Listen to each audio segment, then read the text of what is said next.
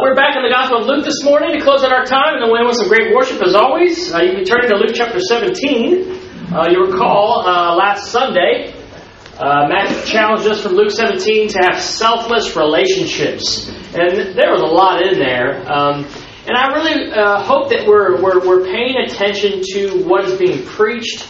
Not just that we take notes, which maybe is a lost practice to some degree. Some of us still do that, and I think that's great. But that we really take to heart the lessons that are brought out. These are the words of Christ. These are the words of life when we open up the Bible. And so I hope as a church we worked on our relationships this week as a result of what we learned from Luke 17, verses 1 through 19. And we're going to move on here to verse 20 this morning and round out this chapter as we continue our study through the Gospel of Luke. So Luke 17, verse 20, we'll pick up the Gospel according to Luke here. Luke 17, verse 20, once, Luke goes on being asked by the Pharisees when the kingdom of God would come, Jesus replied, the coming of the kingdom of God is not something that can be observed. Nor, verse 21, will people say, here it is, or there it is, because the kingdom of God is in your midst. Then he said to his disciples, the time is coming when you will long to see one of the days of the Son of Man, but you will not see it. People will tell you, there he is, or here he is. Do not go running after them. Verse 24, for the Son of Man in his day will be like the lightning, which flashes and lights up the sky from one end to the other. But first he must suffer many things and be rejected by this generation. Just as it was in the days of Noah, so also will it be in the days of the Son of Man. People were eating, drinking, marrying, and being given in marriage up to the day Noah entered the ark. Then the flood came and destroyed them all. Verse 28, it was the same in the days of Lot. People were eating and drinking, buying and selling, planting and building. But the day Lot left Sodom, fire and sulfur rained down from heaven and destroyed them all. It will be just like this on the day the Son of Man is revealed. Verse 31, on that day no one who is on the housetop with possessions inside should go down to get them.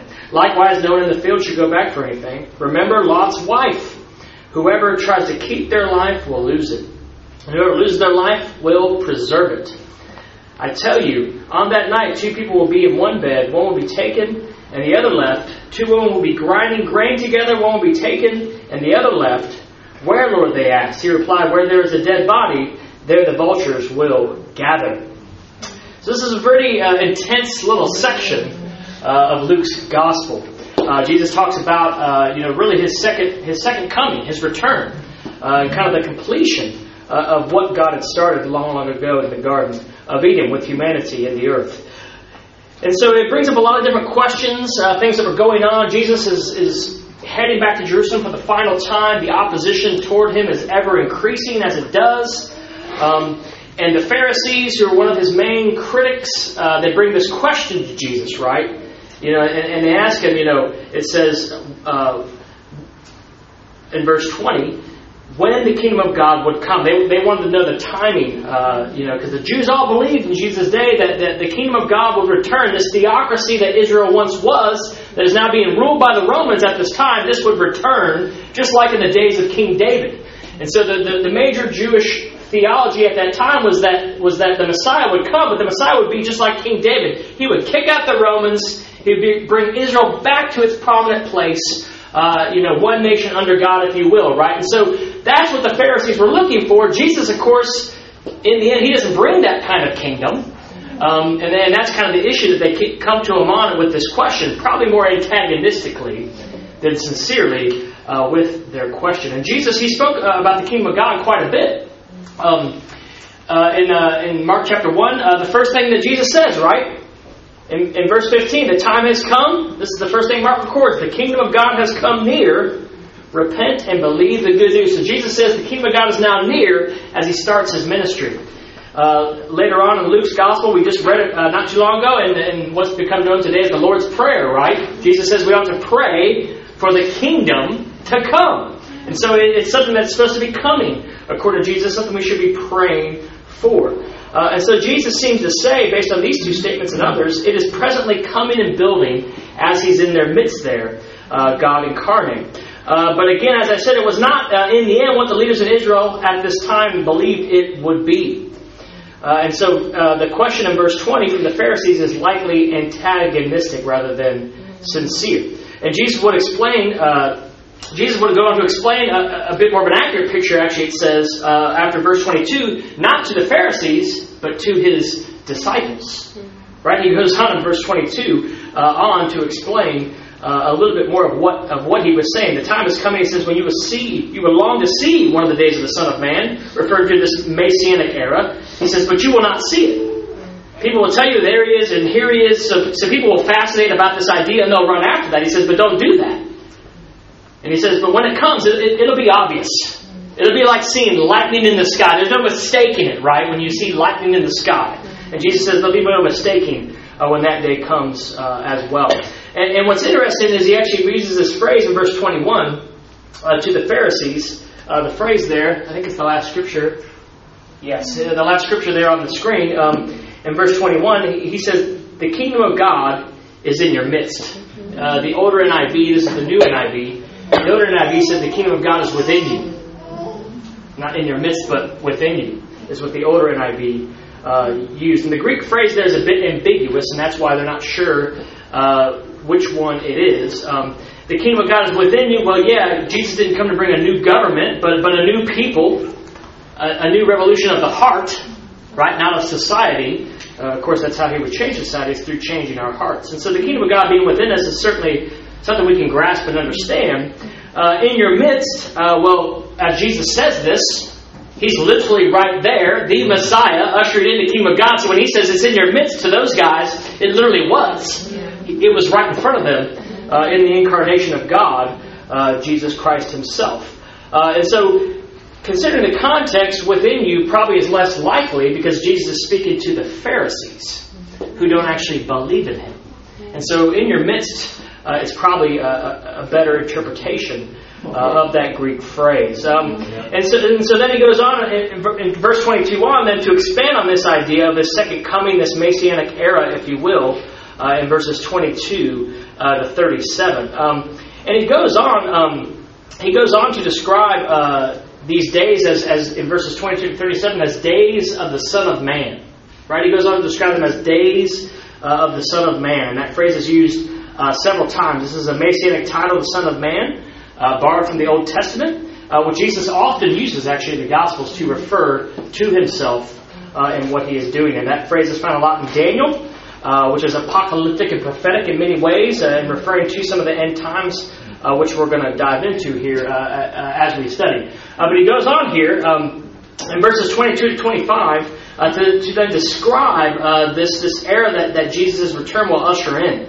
He says you'll long to see it in verse 22, but you won't, as he speaks here to his disciples. And then in verse 25 he says the visibility will come, but it won't come until after he dies, is buried, and is resurrected.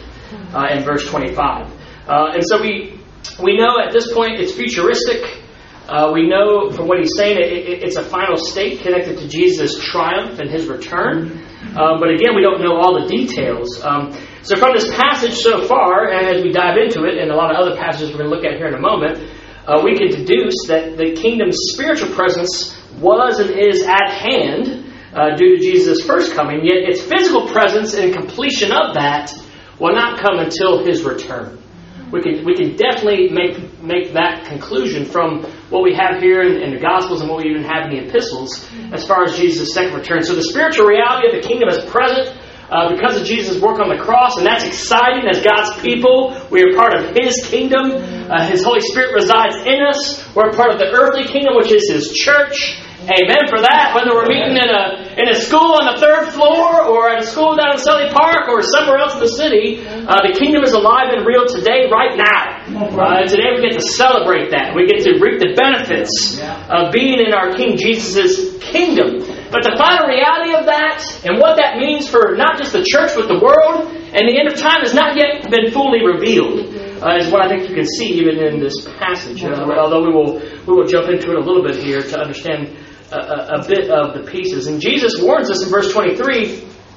He says, don't go running after this like a spiritual treasure hunter, like a theological explorer, which over history many men and women have.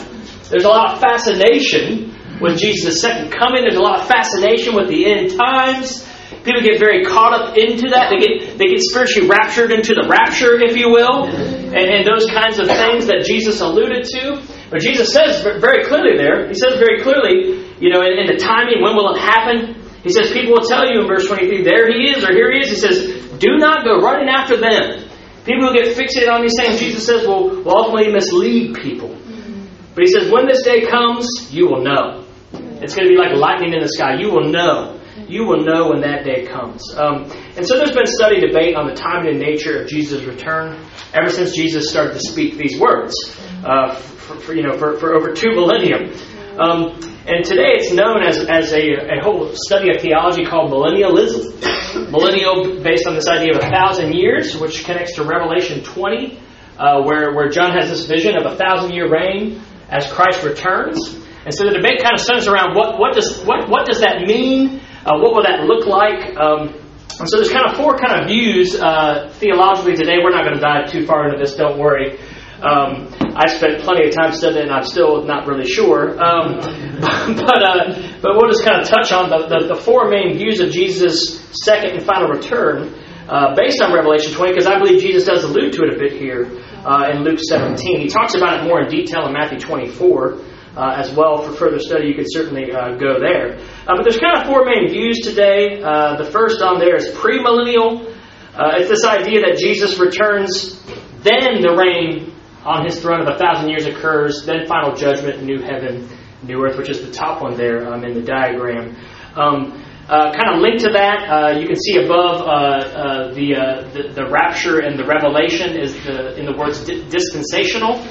This idea that as Jesus returns to reign, the other idea on this idea is that before He reigns, He will remove the church. He will rapture the church alive and dead somewhere in heaven before He has this 1,000-year reign. And this 1,000-year reign will be about restoring the Jews back to God. This all goes back to the book of Daniel and the prophecies there. And again, I don't have the expertise or the time to get into that today. So those are kind of the 2 different premillennial views, if you will, premillennial and dispensational. Premillennial. The third one is amillennial. That Revelation 20 is just really all symbolic. It's allegorical. There's nothing literal in Revelation 20. And so these are just really describing the period between Christ's first appearance, which we're reading about this morning, and then His return will be the final appearance, and that's it. So when Jesus returns, none of these things will occur. Those all occur at once, as opposed to a 1,000-year period, which would be the premillennial version of how the things will end here on the earth. And then the other idea is postmillennial, the third one there. This idea that the church will increase in number until it fulfills the establishment of the kingdom of God fully on the earth. And so the 1,000 years might be more symbolic as opposed to a literal number. According to that, whenever that time is when the number of people that should become Christians become Christians. And then there's a final conflict of good and evil and final resurrection and judgment. So those are kind of the 4 views. They're all based on interpretation. How do you interpret something like Revelation 20 and the different ideas and numbers and symbolisms that are in there? And it's still being debated to this day. I was reading 2 different theologians that I respect, and they had opposite views on this matter of what will happen when Jesus returns. The great thing is all 4 views agree that Jesus died, buried, and was resurrected in His first coming, and all 4 views agree that He will return one day to fix all that is wrong and make it right. Yeah. And to this the church says, Amen. Everything else between we'll let Jesus sort that out. And I don't say that to be lazy. I don't say that to encourage to be biblically ignorant or lazy. And I'm not saying that you shouldn't have some kind of conclusion on these matters. But again, that's a slippery slope when we start to get too fixated on what God's going to do in His time, in His way. And so I think we have to be very careful of that idea. And I believe we can know for sure, based on this passage back in Luke 17, 4 things about Christ's return. 4 S's, if you will. 4 S's. The first thing I think what we can see very clearly from this analogy of lightning is that Christ's return, it will be seen. Everyone's going to know when He returns. Amen. Just like everyone knows that He came. There's no denial even in history books that Jesus came to the earth. Whether you believe Him as the Son of God or not is another debate, but He's in Roman writings, He's in Jewish writings, and of course He's in Christian writings.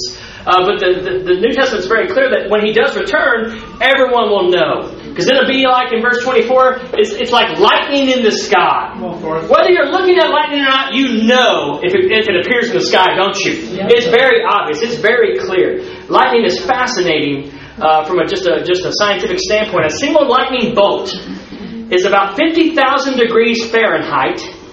And we can't understand that. That's 5 times hotter than the surface of the sun. Just one lightning bolt. That's how hot it is. The average lightning bolt could light a 100-watt light bulb, the average light bulb in your home, non-stop for about 3 months. Non-stop, just one lightning bolt.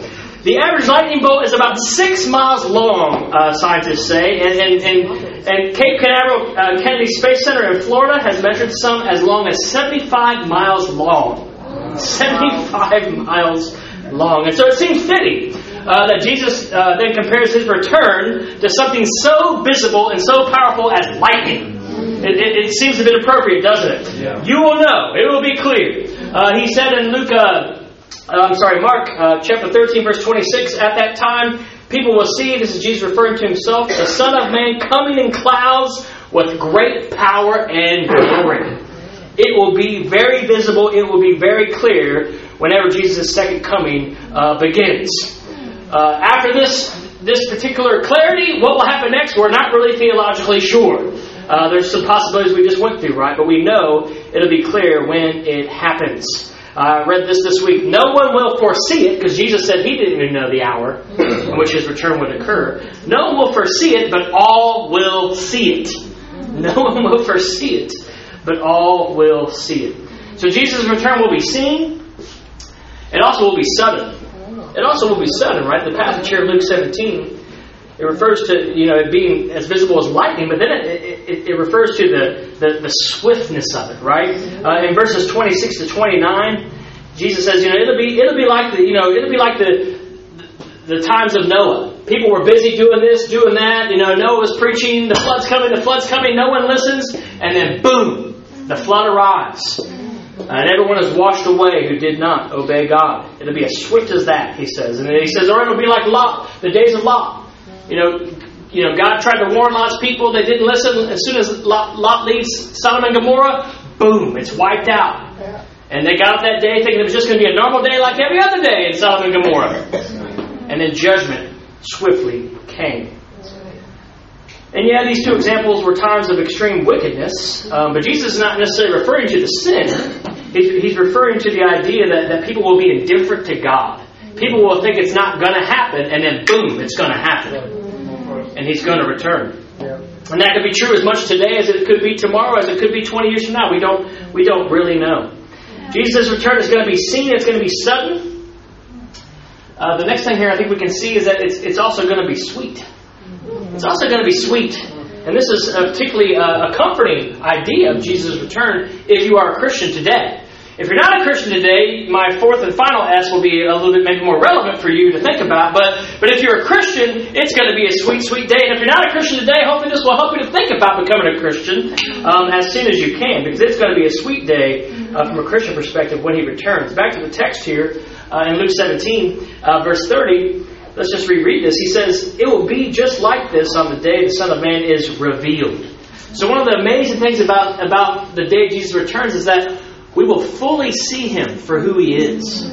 We'll completely and totally understand what it means to believe in Him, what it means to know Him, what it means for Him to be our Savior and our Lord. We get excited right now. I mean, let's just be honest. We get excited right now about Jesus saving us. We have a baptism and we're praising God. You come out of the waters of baptism and you're thanking God, and you take communion now and you're thankful for that forgiveness. Or you walk in today and you had a tough week and you see the church and you're just so thankful for the presence of Jesus in your life, but we have seen nothing yet. This is all just a hint. This is all just a fragmented version of the reality that is coming for those who are in Christ. It's going to be a sweet, sweet day. And that's what He hints at here. That's what He hints at. He says, on that day in verse 31, no one who's on the housetop with possessions inside should go down and get them. If you're, the Palestine homes, they have this flat roof, and you would sometimes be up there for different things and storing things, and sometimes even living up there a little bit. And if you're on that rooftop and there Jesus appears, Jesus is saying, you're not going to be like, oh, Maybe I need to, grab my iPhone or, there's going to be no need to look back, right? No need to go back for anything because everything is going to be as it ought to be. Everything will be complete. Paul says in 1 Corinthians 13, now we only see a reflection as in a mirror. Then we shall see face to face.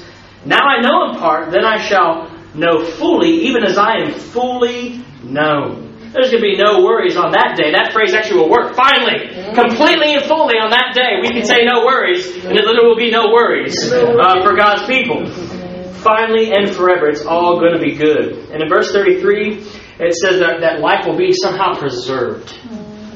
The bad back, the eyes that don't work unless they have glasses, all the things that aren't quite working right in life, the never-ending taxes, the lack of funds in the bank, fill in the blank.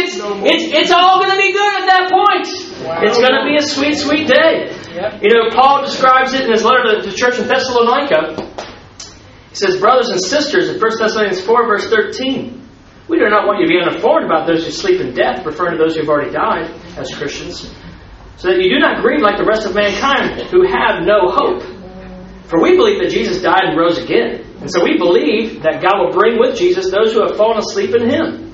According to the Lord's Word, we tell you that we who are still alive, who are left until the coming of the Lord, will certainly not precede those who have fallen asleep. For the Lord Himself will come down from heaven with a loud command, with the voice of the archangel, and with the trumpet call of God, and the dead in Christ will rise first. After that, we who are still alive and are left will be caught up together with them in the clouds to meet the Lord in the air. And so we will be with the Lord forever. Therefore, encourage one another with these words. Jesus wants to get as close to us as He can at that point as soon as possible. He wants us to meet Him in the air. He doesn't even want to land before we can be with Him. That's how much He wants to be with us as His church. Peter got to walk on water. We're going to get to walk on air. Wow. That's amazing if you think about that for a moment. And even if you're afraid of heights, it will not be a scary thing. Because again, it's all good at that point. It's all good. You don't have to worry even about that. That's how awesome it's going to be. That's how awesome it's going to be. But there's an idea of the rapture, this idea that God's people come to Him in the air, and it's kind of dreary, it's kind of terrifying, it's kind of, and if you Google image the rapture, trust me, it's ominous. I was trying to find an encouraging photo, I couldn't find one. The paintings and the ideas of what it's going to be like, it looks terrifying, but to me, it's going to be this picture of union with Jesus. This sweet togetherness. It's going to feel like you haven't seen your family in years.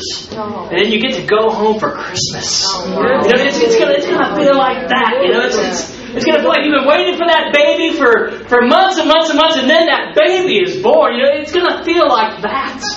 It's going to feel like that. But even more, again, this is just a poor reflection in a mirror. We can't even imagine what it's really going to be like. His return, for those who have Jesus as their King, will be sweet. But we also know for others, by their choice, that day also, the last S here, could be salty. Could be salty. The passage talks about, the sweet side of Jesus' return, but also this challenging side of Jesus' return in verses 34 to 37. He says, I tell you, in verse 34, on that night 2 people will be in one bed. One will be taken and the other left. 2 women will be grinding grain together. One will be taken and the other left. The disciples say, where, Lord? He says, where there is a dead body, there the vultures will gather.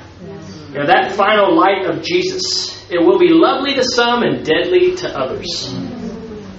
For those left behind, like the passage here talks about, it's going to be a salty day. You think about when you get too much salt in your mouth. The look on your face, the expression. It reminds me of the phrase Jesus uses over and over again on that day. He says people will have weeping and gnashing of teeth. It's just the reality of your rejection of God and all of His goodness and all that He wants for you in heaven that awaits. The reality of rejecting that will be salty indeed. It's a bleak picture of final death.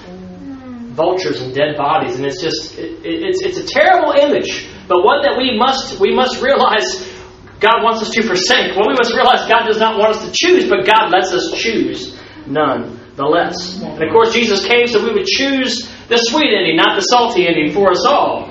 And that's a big reason why we come together today. By faith, continue to long for His return and share the good news of His return with others. Because we don't want anyone to have a salty day on that day. But the choice is ours. We can choose the sweet, not the salty, as His kingdom comes. The kingdom come is a horrible and terrible day for those who do not know Jesus as their King. And so our job is to stay in His kingdom and to usher in as many as we can into His kingdom until that day is. It's an interesting image. The light. Whether it's lightning or just a bright light. We don't really know literally physically what it will look like, but it'll be awe-inspiring. It'll be overwhelming. And so it's always interesting to look at end times from perspective of the reality that we're in right now. And if you're like me, a lot of times it's hard to know what to do with it. It sounds kind of fatalistic. We can start to quickly get even a bit negative in our light of God's judgment and the end coming. And so what are we to make of this? Some things are clearly revealed by Jesus, and we looked at some of those in Luke 17. And again, if you want to go further into Revelation 20, and maybe one day we'll do that as a church, dive into the doctrine of that. Some things are revealed, but there's much more mystery. There's much more we cannot really totally understand or comprehend, and I'd be the first to admit that after studying it this week. But C.S. Lewis, he says this. He says this about the kingdom coming, this end time, and I love this quote. He says, "I do not find that pictures of physical catastrophe, that signs in the clouds, those heavens rolled up like a scroll, help one so much as the naked idea of judgment. We cannot always be excited. We can perhaps train ourselves to ask more and more how often the thing which we are saying or doing or failing to do at each moment will look when the irresistible light streams in upon it. That light which is so different from the light of this world. And yet even now we know just enough of it to take it into account." And he gives this analogy. Women sometimes have the problem of trying to judge by artificial light how a dress will look by daylight. That is very like the problem of all of us. To dress our souls not for the electric lights of the present world, but for the daylight of the next. The good dress is the one that will face that light. For that light will last longer. And so, in light of these hard to comprehend and surpassing revelations that Jesus gives us a little window into here this morning from Luke 17, may we learn from His words to prepare our souls for the sweet light of His imminent return. Because if Jesus is our King on that day, it's going to be a sweet, sweet day. And He wants it to be a sweet day for you and for me. May His kingdom come more and more in our hearts. That is going to be the challenge, right? And may we speed His coming, not just in what we study and what we believe, but in what we do. And what we do day in and day